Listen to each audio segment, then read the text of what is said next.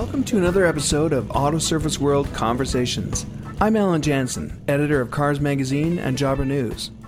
This is a podcast that brings you new ideas, comments, and concerns about the automotive repair and service industry, sponsored by SiriusXM Canada.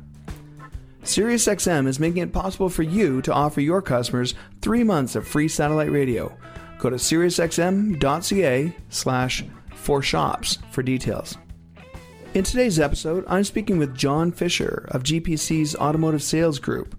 He's the sales manager for Canada, specifically responsible for selling Raylock friction materials and ball camp parts and equipment. His only customer is Napa Canada, and with the current shutdown, he's had to resort to online methods to get his message into the market. I wanted to find out what he's saying to jobbers about doing business during a global pandemic. But we started by reflecting on the day that everything seemed to change. I was actually at a show in Quebec City when we got the announcement from the Quebec provincial government that we all had to basically vacate the premises within like 45 minutes. That was March 12th. For me, that signals the beginning of the pandemic because that story was quite stark. I've never heard that before, where people have already gathered at a trade show and then they're being told to march out. Oh, yeah, literally. I mean, the trade show was 15 minutes old. It took us a day and a half to put it together. 15 minutes later, everybody's got to get out ASAP. That's right, yeah. And so the world is suddenly very different. Yes, it is. Yes, it is. Going to market is totally different with regards to, addressing stores and installers, with addressing vendors, It's a totally different scenario. WebEx has become our new best friend, if you will. That's what you've been doing now? You've been calling on clients via the computer? I've put together sales presentations to help educate the stores and provide the stores with information to help educate the installers of how to go to market a little differently. I've had store owners, countermen, store managers, and also outside salespeople that are all on the call. What are you hearing? One thing that they've had to adapt to quickly, and they're not really used to it, is the opportunity or the advantage for the retail sale. Because of the Canadian tires being so solicited, the lineups have pushed a lot of the customers away from the big box locations. Right. It's just gotten too difficult to shop there. Exactly. You drive by and you see you've got a lineup that goes around the building. What's the first thing you do? You re-question what you're going to purchase. Right. We've pushed a lot of the sales to be online. We were one of the first ones to also have as a first poster page that we will be servicing customers at a distantiated location, right to curbside delivery.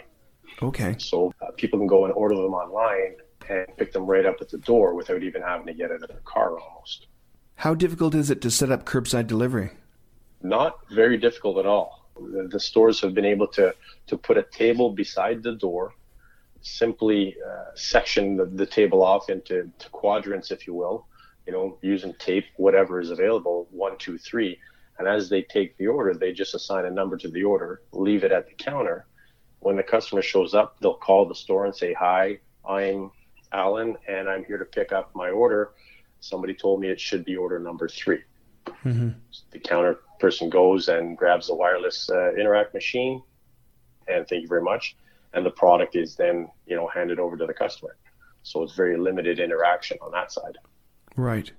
So you would expect retail sales at jobber stores to increase if this works? We've shown an increase of approximately between 25 to 27% increase on retail sales.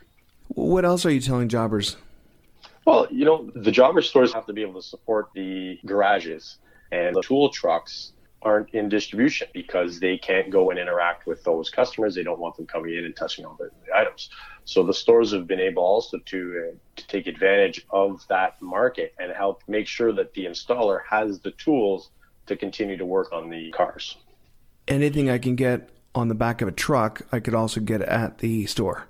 Absolutely. And once again, we're changing some customer habits. We've actually been able to make it even easier. The installers are actually realizing how easy it is to get a 3/8 socket or a 1/2-inch drive or, a new impact and stuff like that. It's something that we've always done. It's just now their eyes are kind of open because their avenues are limited. So these products still have to be delivered to the store, though, or to the shop. Correct. How has delivery changed? Delivery has changed just due to the fact that, Drivers are going around with boxes of gloves that they're constantly changing and reusing. As they hand the product to the customer, they'll take and they'll change their gloves. The sanitization of the vehicles are done on a regular basis as they're in and out. Limited contact. We've put into some actual safety measures that have been distributed to the stores, how they should be interacting with the customers, how they should be doing the deliveries. Before we'd have some installers come and give us a hand with the products. Now we've asked the installers, let the drivers simply deposit them at a specific location and you can handle those from there. We've had to do what we've had to do. All of our drivers are all well equipped and well versed with the safety procedures that they have to follow. Yeah, and the fact that they have a relationship ongoing with the jobber store means you don't have to worry about payment up front. No, exactly. For us, we work off monthly statements in several cases. The monthly statements are electronically sent to the customers instead of being sent out by the mail. Payments can be done over the phone or even e-transfers. So there's very limited interaction that actually happens through the process. Well, thank you very much for your time, John. This is really interesting. I think the main takeaways are that there are things you can do to adapt your business in light of what's going on in the world. And I really appreciate your time. Thank you very much. If you have any other questions, let me know. I will. Thanks. Bye. Bye-bye.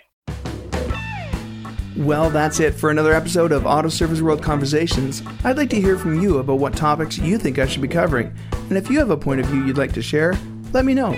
I could give you a call and you could be a guest on an upcoming podcast. Send me a note at alan@newcom.ca.